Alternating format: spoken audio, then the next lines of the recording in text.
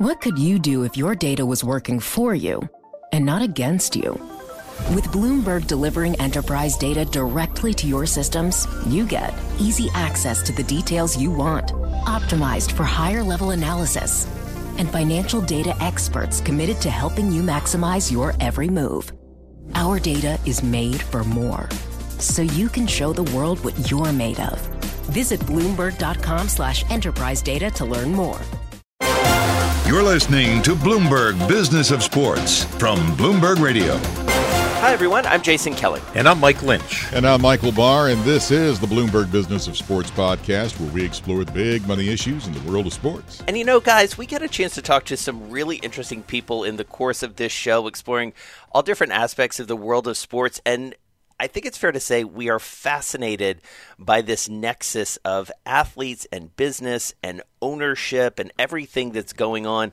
We literally have the perfect person to talk to us about that. That is Arron Afflalo. He is an NBA veteran. He played in the league for 11 years, starting out at and by your I mean Michael Barr's Detroit Pistons, and then having a storied career throughout. Now he is looking to be an owner in the NBA. He was involved in the process that just is culminating with the Minnesota Timberwolves. That franchise is going to Alex Rodriguez and Mark Lowry, but he's got some stories to tell us about that process, his ambitions, and so much more. Arron, really, really good to have you with us. Thank you so much for joining us. No, I appreciate you guys. Thank you. Good morning.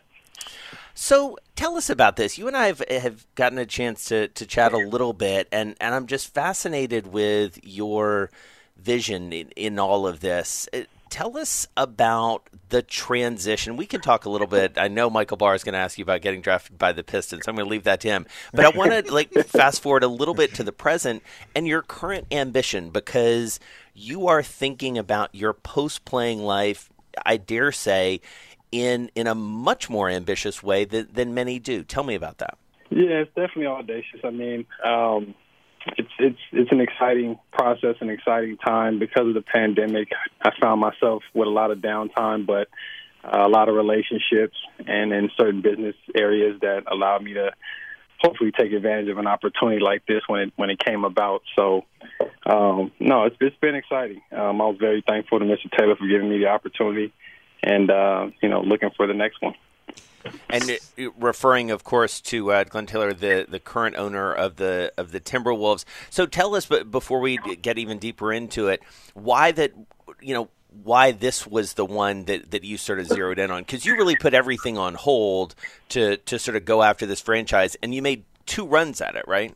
Yeah, I mean, for me, it was almost nonstop. I mean, from a media perspective, it may have seemed like 2 runs, but, I was after it every single day of my life for about 10 straight months. And some of the simplistic answers behind, my initial interest was just being familiar with some of the people there. I had a history with the Pistons, and I'm pretty sure I get asked about that. But with Flip Saunders being my rookie head coach, that was the start of some ties to the city and some of the people that I knew within the organization. And it really lit a fire for me to see if I could put together a nice package. So, Arron, old buddy, old pal, old chum, when you came into the league, drafted by the Pistons, I believe, am I right, you played at the old Palace. And oh, yeah. There were a lot of rocking times there. And then it was the end of the run for the Palace. What is it like when a team moves from one venue to another? Now, fortunately, it stayed in the Detroit area, but what is it like for a team to move from one venue to another? Well, initially playing in the Palace is definitely nostalgic. I mean, there's so much history there, and coming into the Joe Dumars regime, it was really a dream come true, playing in the Palace. I didn't get to experience playing in the New Caesars Arena too much. That was towards the tail end of my career, but I definitely enjoyed those early days, just going to the gym and being a rookie and being a part of history in that way. See, I'm old as dirt. I remember when the Pistons played at the old Silverdome, and before that at Cobo. And so I go way back to the Dave Bing era. So don't mind me. I'm just a happy Pistons fan. No, I used to drive by the Silverdome all the time, and it's sort of the site. So yeah, I'm very, very familiar with the city. This is Mike Lynch up in Boston. I don't like to rub in championship banners on these my two co-hosts. God. Right. Let me. I'm interested in this whole process that you went through for about 10 months or so. What did you learn from this? What opened your eyes, and what wowed you from trying to acquire the Timberwolves? Yeah, I mean, sheesh, where do I start? When you're trying to acquire a team, I mean, it's really an experience-based situation. You can read a lot of books, you can hear a lot of stories, but if you're not into big business for a lengthy period of time in your life, you've got a lot to learn in terms of, how to deal with people, how to make these very, very large financial relationships, the true essence of what it takes to put together a complex deal like this. So I got a real crash course of managing with people and dealing with sensitive information and really building strong relationships to give, an owner confidence in the future that you can be a closer in such a transaction like this. It's definitely not built for the weak-hearted. A lot of ups and downs and a lot of no's, a lot of twists and turns.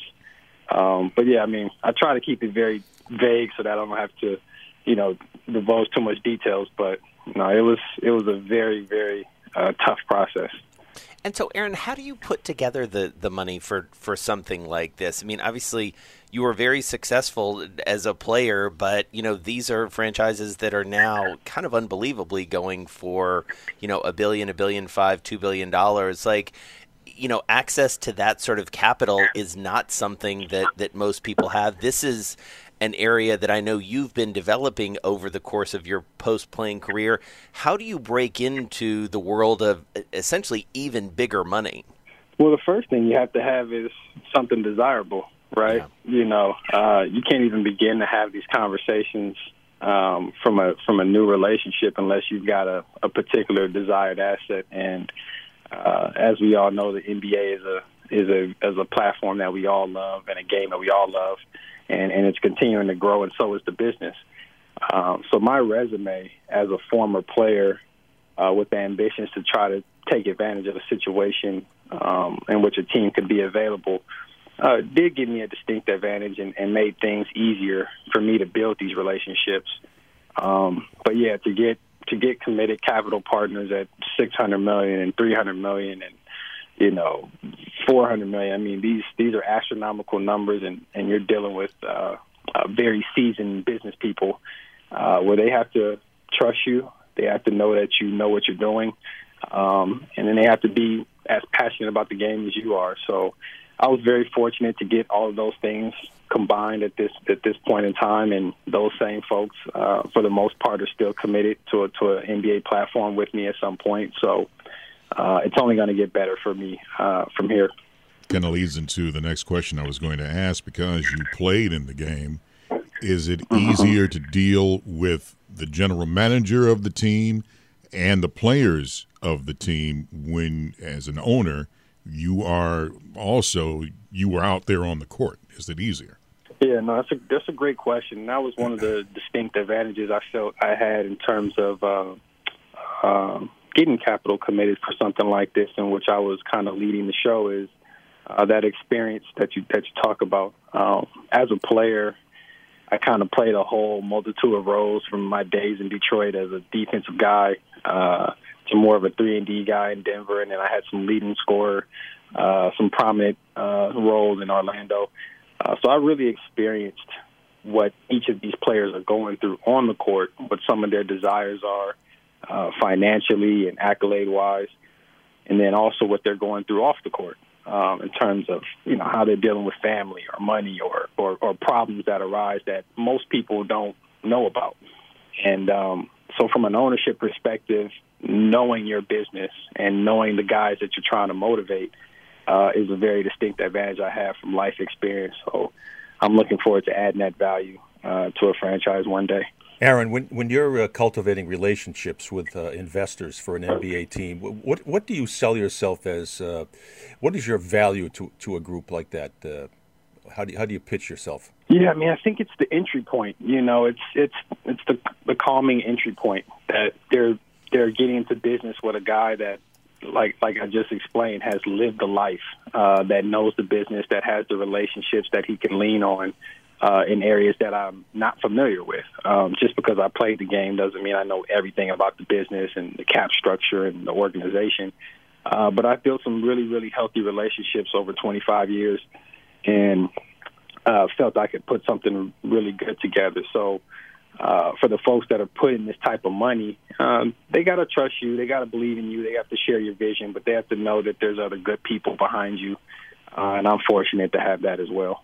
Arron, I want to talk about something that, may be a little bit sensitive, but I think is important to put out on the table, which is, we have seen a lot of conversation over this last year about roles and responsibilities and power, both executive and ownership. There is still a dearth of people of color who own teams, even in the very progressive NBA. Relatively progressive, I guess I should say, versus other professional leagues. How do you see that? How does that start to change? How much of that is part of the conversation that ultimately it's going to be important for not just former players, but black men and women to have ownership positions and not just executive positions? Yeah, I mean, the social climate is obviously speaking to that at this moment around the world.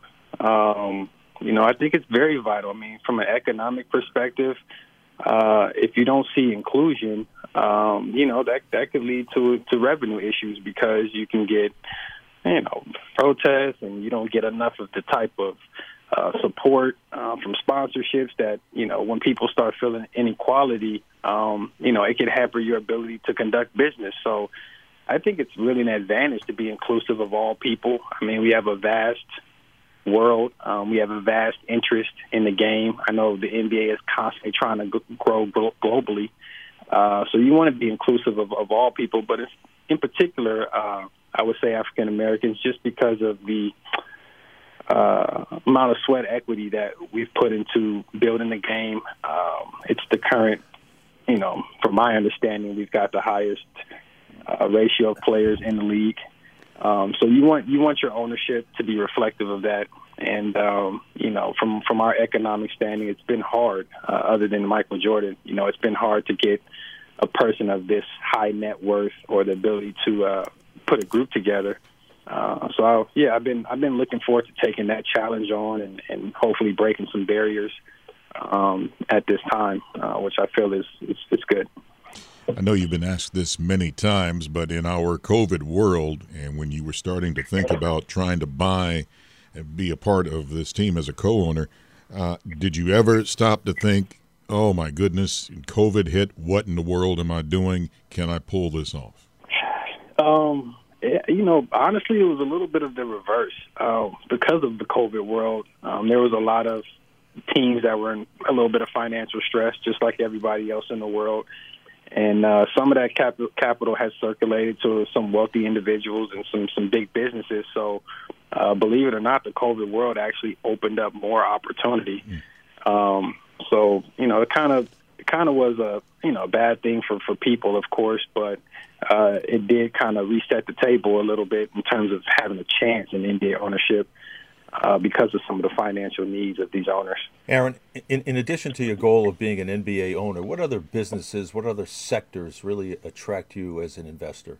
It pinged off a little bit of the NBA ownership platform, but, real estate and tech and gaming, right before I saw the NBA opportunity available to me, I was actually working in the hospitality business, trying to develop a brand of hotels in which celebrated sports and African American culture. I live in Vegas for a portion of the year, and I look up and down the strip, and we've got Asian themed stuff and European themed, and for a highly touristic place, you never really had this concentrated place of sports and that celebrated African American culture. So I had garnered a lot of interest from people who shared that vision.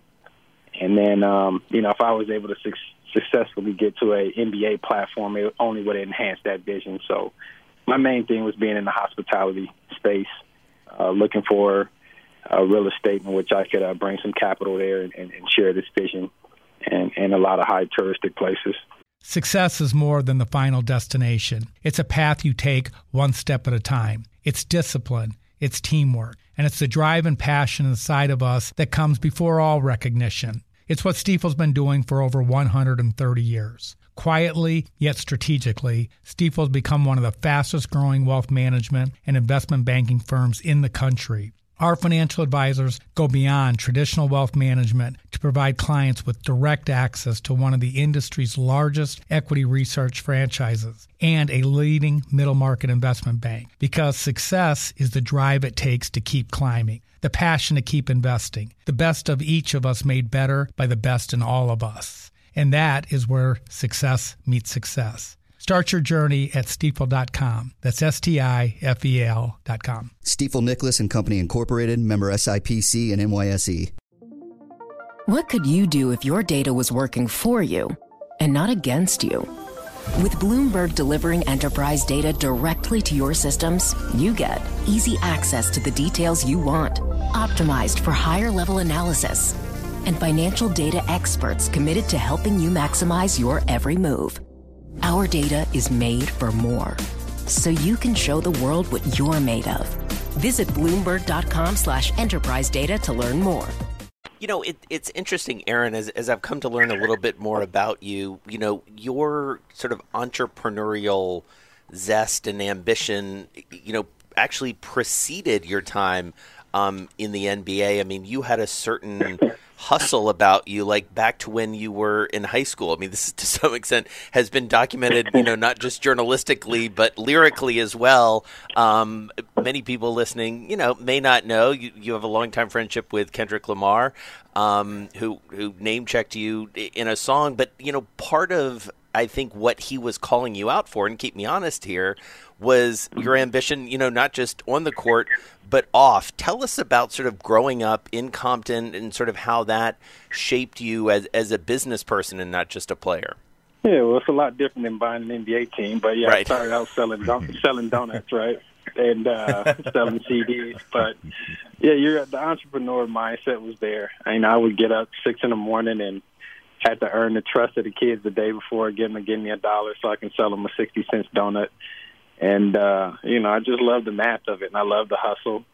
And I love dealing with my peers.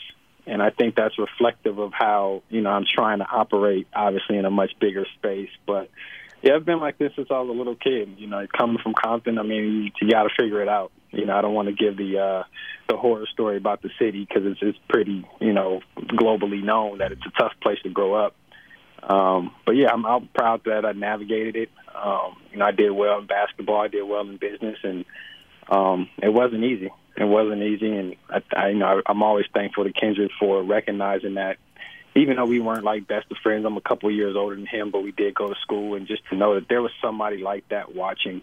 You just never know. You never know who's watching your success, even at the high school level, and how it can inspire them. And obviously he's gone on to be an amazing person. He's done okay for himself in his own right. I feel like, he's done all right. Right. He's done all right. Yeah, that Pulitzer Prize feels pretty good. Yeah, you definitely got some kids watching him now, and if you can inspire one, he's probably inspiring a million. So, I'm still proud of that. Jason had mentioned preceding your NBA career, and I remember this vividly when you're playing in the NCAA tournament, and this happened in the 2006 NCAA tournament. You advanced to the national title game with UCLA, and what happened was you were playing Gonzaga. And you won, and right after you won, you saw the Gonzaga, Adam Morrison, and he was on the floor in tears. And as great sportsmanship, you went over to him, and, you tried to console him. And I remember that vividly. And I always thought, if you can expand more on that, what that tells kids about sportsmanship in sports in general. Yeah, and it was an instinctual thing. Adam that year was highly touted player, and he was the best in the game for that season.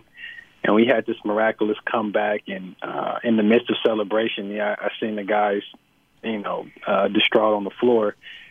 And yeah, I mean, you always want to see people happy. All I could think at that time was that, man, he's a competitor. He brought the best out of our team. He brought the best out of me. And at that point, I thought he was on his way to a prominent NBA career. So, it was just instinctual for me to stop and help, in the midst of celebration. And that is sportsmanship. That's my character. That's how I was raised to be a fighter, but to always be caring to others.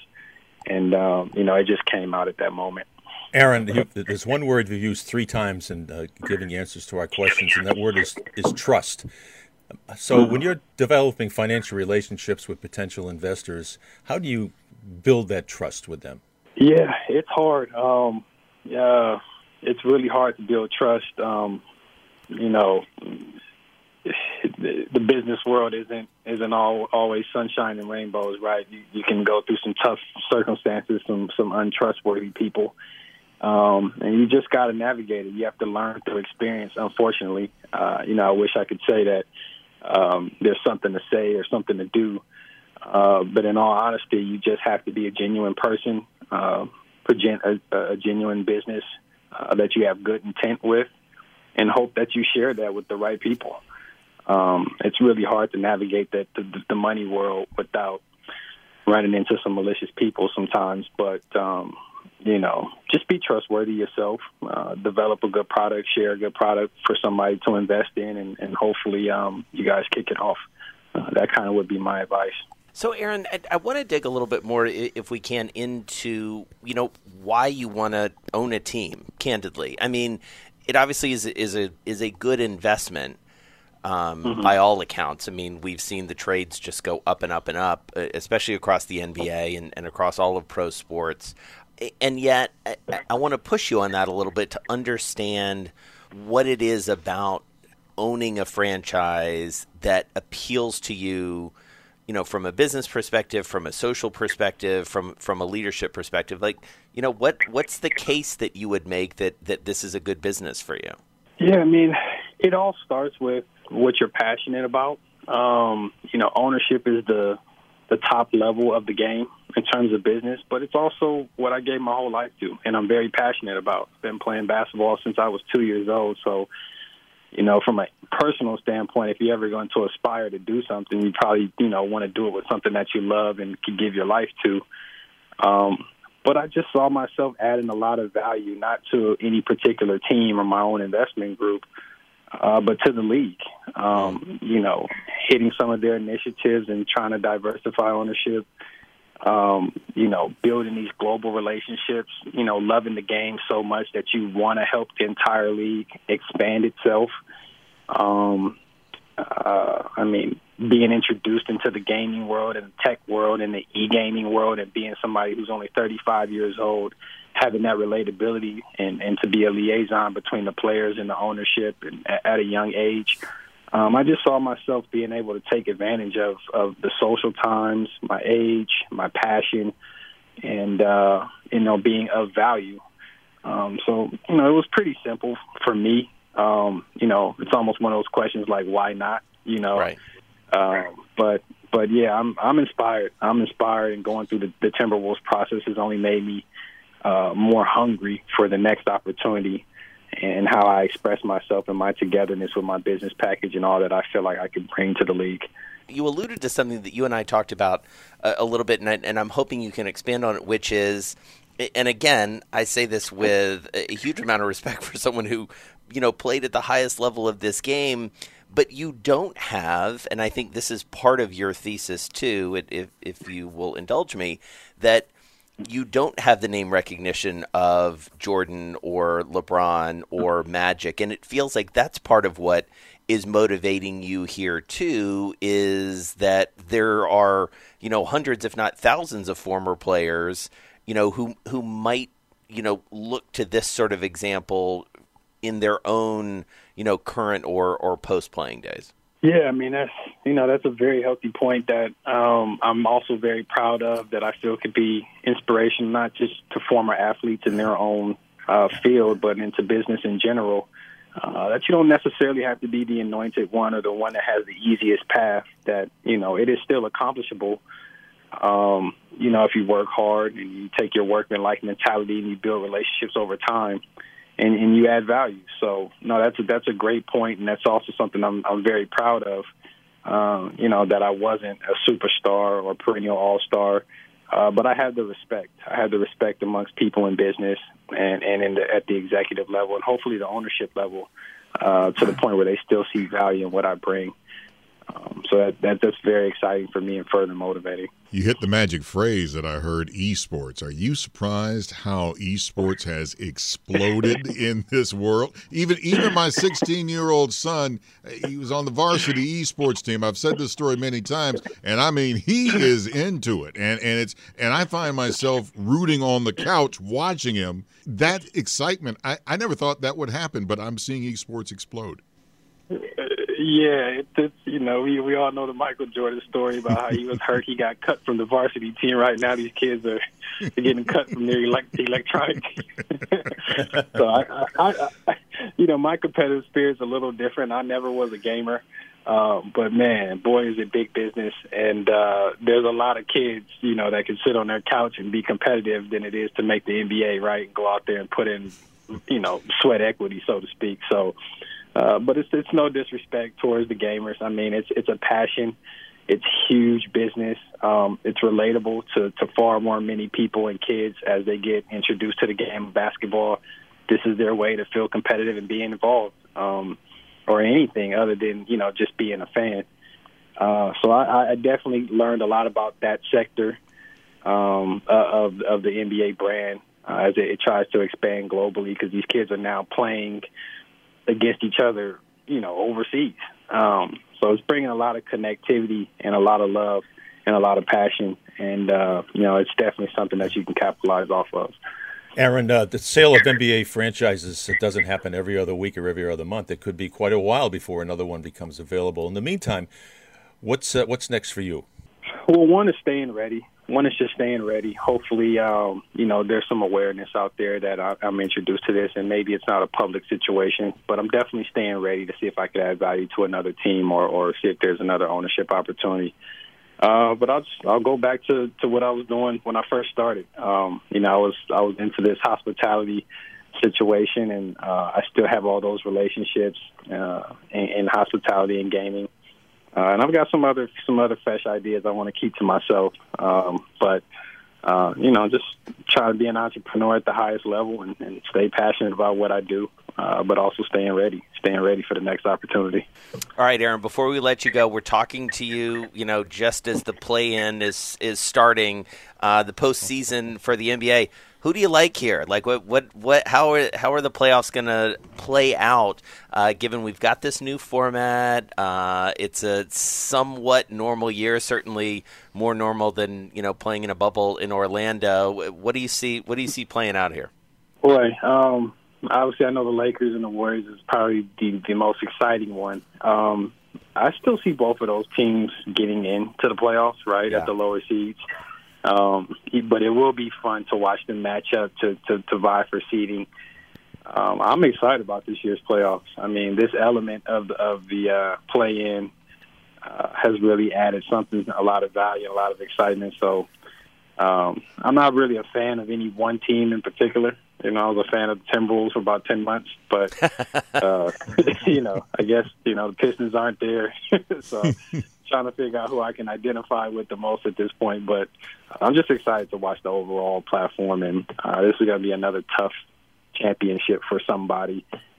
So I'm excited to see who prevails. Yeah, it'll be interesting to see. I mean, I'm sort of going off on a tangent here, but I mean, interesting to see, and other guys can weigh in here too. But, I feel like this is in many ways, belatedly the manifestation of that crazy summer we saw 2 years ago with all the movement. Now you have the East is much different than it was when you think about the Sixers and the process, and the Nets obviously and everything that they've done. You know, the Bucks felt like a foregone conclusion there for a couple years, but now, you know, what's coming out of the East, you know, I'm from Atlanta, you know, seeing what the Hawks have been able to put together, like it's gonna be a very different vibe for lots of different reasons, it feels like. Yeah, I mean, the competitiveness is by far seems like it's been equalized a little bit. Yeah, that's creating more and more exciting. I mean, I'm actually looking forward to it. You know, there doesn't seem to be anybody that's clear cut that's just a runaway. Even though the Nets and the Lakers and certain people have talent, you know, with the injuries and everything going on. I mean, this is going to be one exciting playoff. So I'll be sitting back watching and trying to enjoy. Yeah, trying to enjoy, but also, you know, like maybe taking some notes about, if this team came up, you know, maybe this is what I would do there. I love the idea of you know, kind of long-term scheming to own a team someday. We really appreciate you spending some time with us. Great to sort of get inside your head, candidly, a little bit, understand this process, understand, you know, what a guy like you is thinking about, you know, a young guy clearly with a lot of ambition and, as you say, a little bit of audacity, maybe a little bit more than a little audacity to do this. So it's really great, and we're looking forward to keeping in touch with you. Thank you. No, thank you, guys. I appreciate you having me. Thank you. All right.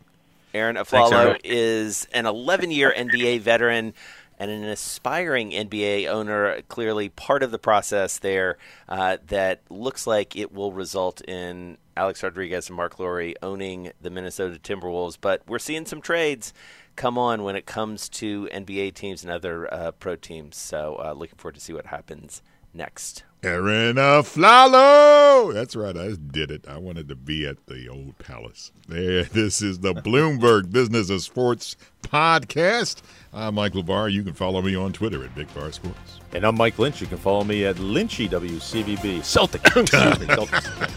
And I'm Jason Kelly at Jason Kelly News. We're here each and every Monday, Wednesday, and Thursday with you, exploring the world of money and sports. Something's wrong with my headsets.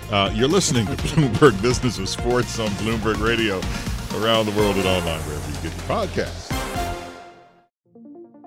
What could you do if your data was working for you and not against you? With Bloomberg delivering enterprise data directly to your systems, you get easy access to the details you want, optimized for higher-level analysis, and financial data experts committed to helping you maximize your every move. Our data is made for more, so you can show the world what you're made of. Visit Bloomberg.com/enterprise data to learn more.